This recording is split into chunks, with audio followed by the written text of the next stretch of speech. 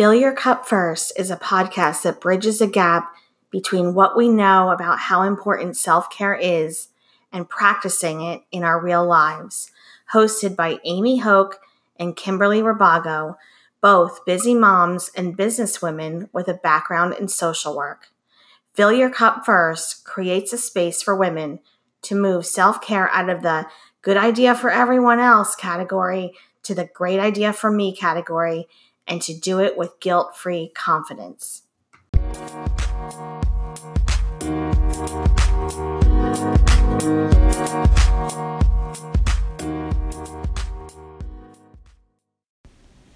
Welcome to Fill Your Cup First podcast, the podcast that puts self-care where it belongs, at the top of your priority list. We're your hosts, Amy Hoke and Kim Rabago, and we are so glad you're here with us today. We are so excited today to welcome Dr. Monique Gary. She's a fellowship-trained breast surgical oncologist and medical director of the new Grandview Penn Cancer Network Cancer Program here at Grandview Health in Sellersville, PA. She specializes in benign and malignant breast disease, high-risk genetics, and state-of-the-art, minimally invasive breast surgery approaches. She is passionate about using her expertise to develop programs to address cancer risk and prevention, research, and healthcare inequality in and around the greater Philadelphia, Montgomery, and Bucks County areas. And being that it is October and it's Breast Cancer Awareness Month, we invited her to be here on our podcast, so we're so honored that she's here with us today. So welcome. Thank you so much for having me. It's an honor to be here. Thanks. So we really want to talk about Breast Cancer Awareness Month and the fact that it typically can be that time where it makes people remember not only to celebrate survivors and to think about breast cancer, but also to go for your mammogram, right? It sometimes serves as a reminder for people. Absolutely. Yeah. You know, Breast Cancer Awareness Month is a great opportunity for us to, everyone wears pink, we do a lot of shopping, and it kind of has become this month full of making people aware of the need for support for survivors. But also I think awareness has a lot of different implications. And when we talk about things we aren't aware of, you know, we can look at the areas where we could be more aware. We could be more aware of what our breast density is, what the different types of breast imaging is, you know, mammograms, tomosynthesis, 3D mammograms, MRIs, ultrasounds. We can educate ourselves and be aware of that. We could be more aware of our family histories and our risk for breast cancer and check in with our family members so that we could develop a personal plan for our own level of risk, because a lot of the guidelines are for women at average risk. Well, if no one's ever sat down with you and talked about your family history, how do you know what your risk level is? Right. So true. Yeah. Right. And average is sort of blanketed. It's right? true. As far as what is average. The average risk for breast cancer is 8 to 12%. It's 1 in 8. It's every 2 minutes. So in a 30-minute podcast, 15 women are diagnosed with breast cancer in the United States. Wow. So it's a good. That's sobering. It's That's a really good time to be, you know, aware of those things and take that awareness and mobilize it into action. Absolutely. Yeah. And like you said, those other pieces of information on the mammogram, what do they mean? You know, most of us just like to see that it's okay and move on, but to just really understand all those categories too is important. It's true.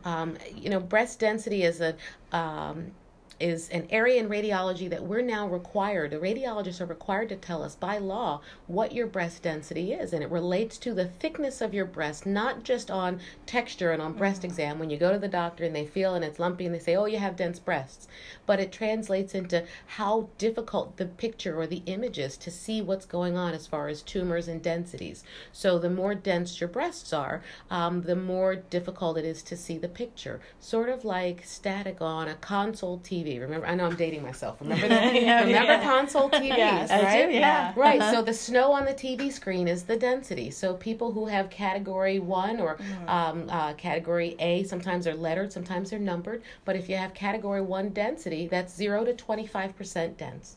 You can see the picture back there. There's some white flecks on the screen, but predominantly you can have a pretty good idea of what's going on in the breast because it's mostly fatty. Category 2 is 25 to 50% breast density. So that's now a quarter to a half of your screen's got some scattered densities, and it's getting a little bit more difficult to see the picture. Category 3 density is now 50 to 75%. It is heterogeneously dense breasts. And the mammogram report may say at the bottom, the sensitivity of mammography is limited for women who have heterogeneously or extremely dense breasts.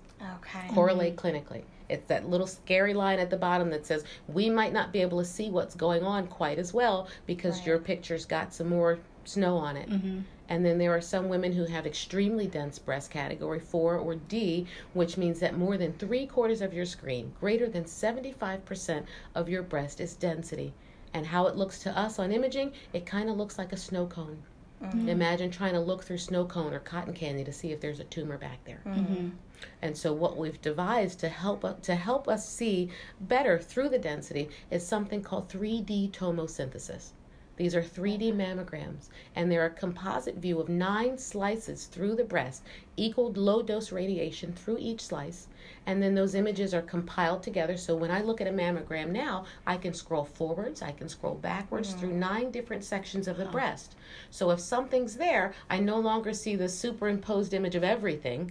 I can now see layer by layer if something's really there. It's like looking at an olive in a loaf of bread. You see it in more than one slice. And so the tumors jump out, and I liken it. I try to make things simple for patients, and I say if 2D mammograms are like console TVs, 3D mammograms are like the flat screen LCDs. The picture quality is that much better. And it's appropriate for most women, especially if you have dense breasts. Is that pretty standard now, like throughout? I know it is.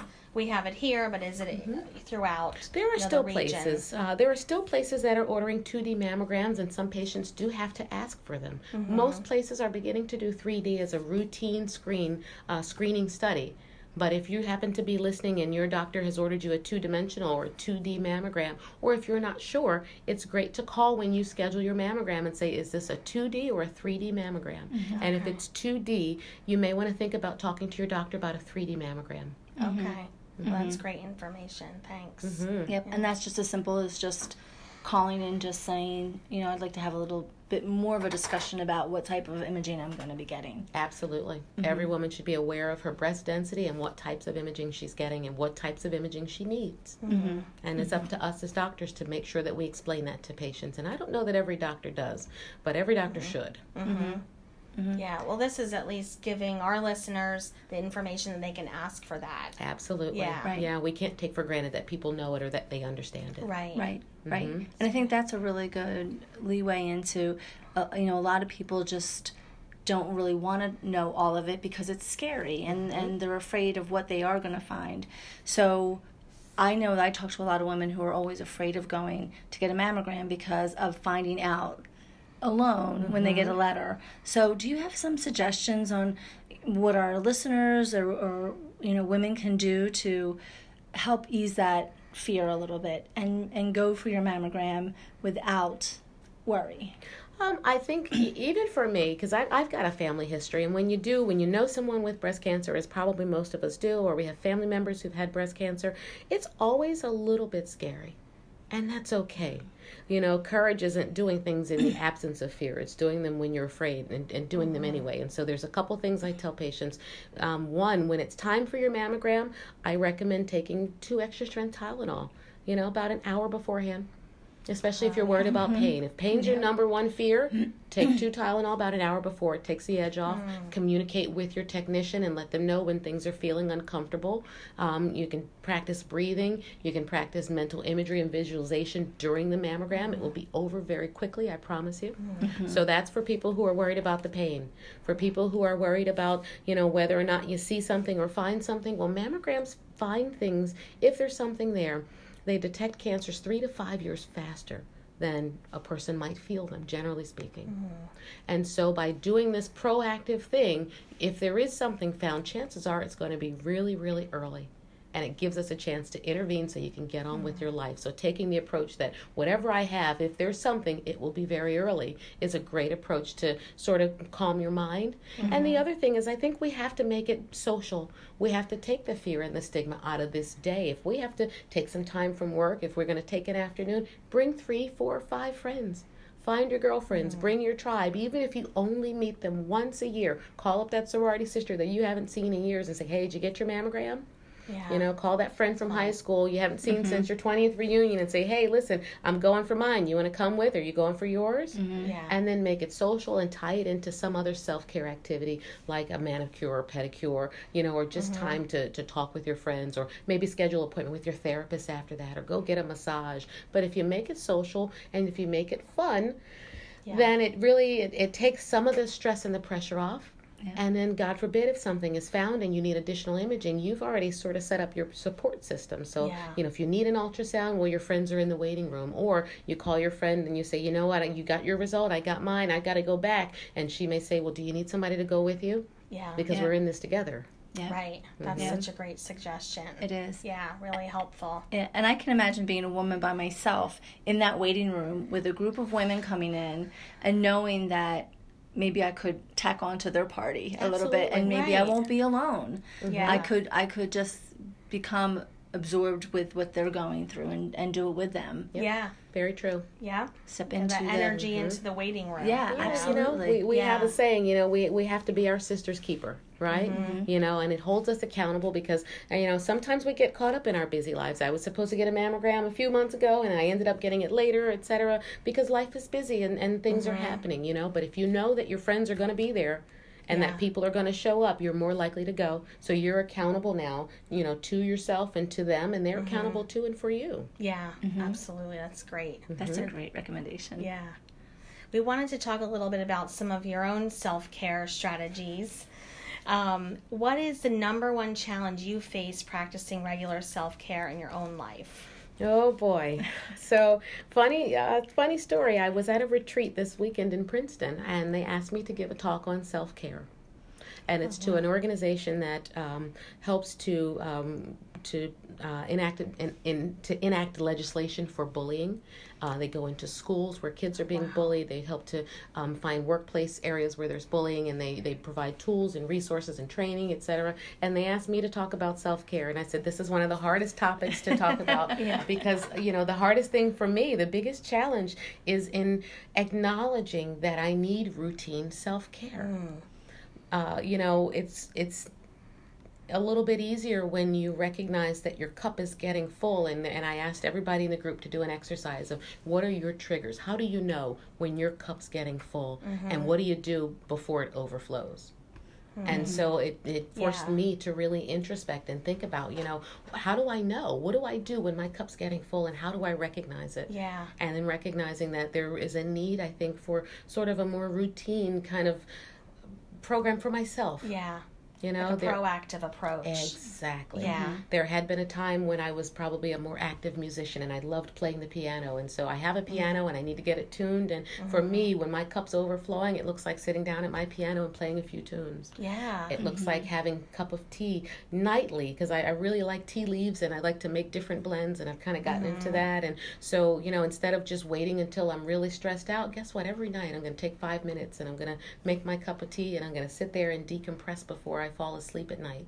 And I'm going to picture a better day if I had a rough day. Yeah. I'm going to envision that the day tomorrow will be better. And it isn't always knowing what the day will hold, but I know how I want to feel. Right. And I focus a lot on that. I want to feel good tomorrow. I want to be optimistic at work, even if everybody else is having a bad day. People have colds and flus. It's cold and flu season everywhere. Right. I want to feel well, you know? Yeah. And taking that time for myself. And so giving that talk this weekend really kind of helped me identify some gaps in my own self-care routines. But it forced me to identify some of my triggers. And I think that's something that every listener could probably benefit from. You know, at the end of this podcast, if you sat down and thought about, you know, how do you know when your cup's getting full? What are the signs or symptoms? What are the triggers? You know, when do you recognize it? And jot down some of those so that when you see it happening, you'll be able to recognize it in real time instead of snapping at your kid or Right. having a really bad day or taking it out on the traffic patterns, or you know how we Yeah, kind of yeah. we wait until we're up to here and we're treading Right. water, but there's some signs and some symptoms. And so if we were identifying those and then maybe jot down 3 things that you do, or 3 things you could do, 3 things you would do Yeah. to combat that feeling of burnout. Right. Because that's ultimately what it leads to: burnout at work, burnout at home, burnout in Yeah. our relationships, and it makes us shut down, and that's a really negative feedback loop. Definitely. Yeah. Yep. And Finding it affects our health. Oh yeah, Right. the You know, effects I mean, of like, stress on the it's body. just- they show up, right? Absolutely Yeah. right. So, Yeah. so there's a gene. There's a hormone called cortisol, which is the stress hormone. And when our bodies are in extended periods of stress, cortisol is supposed to help us fight or flight things. You know, so when we come up on a stressful situation, our bodies are designed to do something quickly for our survival, or to run away for our survival. And sometimes we have a reptilian response where we just freeze. Right? We don't do anything. So those are Yeah. kind of the 3 responses. But the hormone that helps our bodies to get in that fight or flight mode, one of them in particular is cortisol. Cortisol makes us have increased glucose resistance. So now our bodies aren't utilizing the sugar as well. So we're almost in a diabetic state. We're not sleeping very well. When we don't sleep well, we lose years from our life. Our life expectancy goes down. Our cells begin to make mistakes. Our bodies have lots of inflammation that builds up as a result of getting poor rest. And we make cellular mistakes. And ultimately, you know, we start to store our food for energy instead of burning it. And so, you know, you look at a loaf of bread and guess what? You put on 3 pounds because you're stressed out, and your body's storing up energy because it thinks we're getting ready to fight something. Yeah. Even though you're just fighting your daily to-dos, you know. And so this is why people who have anxiety and people who have high levels of stress have really got to find a way to manage that stress. I tell my patients with early breast cancer, stress will kill you faster than stage 1 breast cancer will. You know, it's responsible for heart attacks, heart disease, cancers are related to stress, so many illnesses in the body, autoimmune diseases, because our bodies are fighting the only thing it knows to fight, and that's ourselves. Right. That chronic long-term stress is such a huge negative impact on us, mind and body. Absolutely. Yeah. And we don't want to fight life. Right. We want to live life. Absolutely. And really enjoy it. Yeah. And self-care looks different for everybody, you know, where some people are great at a spin class, other people need to go to yoga. Some people can't go to yoga because they can't quiet their thoughts, and they need to, you know, go do something else. They need to go do exercise, they need to go for a run, they need to be around people. Right. And so figuring out where the best places are and what the best things are to do to help yourself refuel and to help yourself de-stress is a really important part of self-care. That introspection probably comes first. Yeah. And I think, and Kim and I talk about this a lot in the podcast, we have our go-to, you know, say 3 on the list that we can go to. But if you have a day where you didn't get there, to give yourself a break. There's always tomorrow. And just like having that awareness that you need it keeps it in the forefront, and you're more likely to do something tomorrow or do something even small once a day, you know, until you start building that up into more of a habit. It's true. And if you're like me and you know, maybe kind of let things fall a little bit by the wayside, then maybe you need an accountability buddy. Maybe there's somebody that you have to call twice a week and say, how are we doing with stress and self-care? Yeah. What are you doing for yourself? Yeah. And if they haven't done anything, and say, okay, well, what's your plan by the end of the week? And then circle back with that person, and that person might do the same thing for you. Right. Because then you know they're going to call and they're going to ask Yep. you, and it puts it on the radar because you're thinking about them and not even thinking about yourself, but they're thinking about you. Right. And being responsible for each other's welfare Yeah. is a great way to enforce some new habits that you might be trying to form. Definitely. That's another great tip. It's awesome. Thank you so much for being here with us today. Oh, you're welcome. Thank you And for so all your much great for insight. having me. Yeah. This is a wonderful podcast, and it's so important. You know, cancer is a horrible disease, but it helps patients to really clarify what's important in life. It helps them to remember to put themselves first in a way that they maybe never have throughout their entire lives. Yes. You know, it clarifies everything that's important. Right. And what's most important at that time is you. And, you know, Breast Cancer Awareness Month is a great time to be aware of the most important thing, which is your own self-care. Whether it's your physical health, your mental health, your spiritual health. All of those things combined are things that you can be aware of and things that you can put into action all year long, not just in October. Right. Yeah, absolutely. Yeah. Right. Great. Well, thank you again for joining us, Dr. Gary. It was a pleasure seeing you and talking with you. Thank you for joining us, to our audience, and remember to fill your cup first because you deserve it.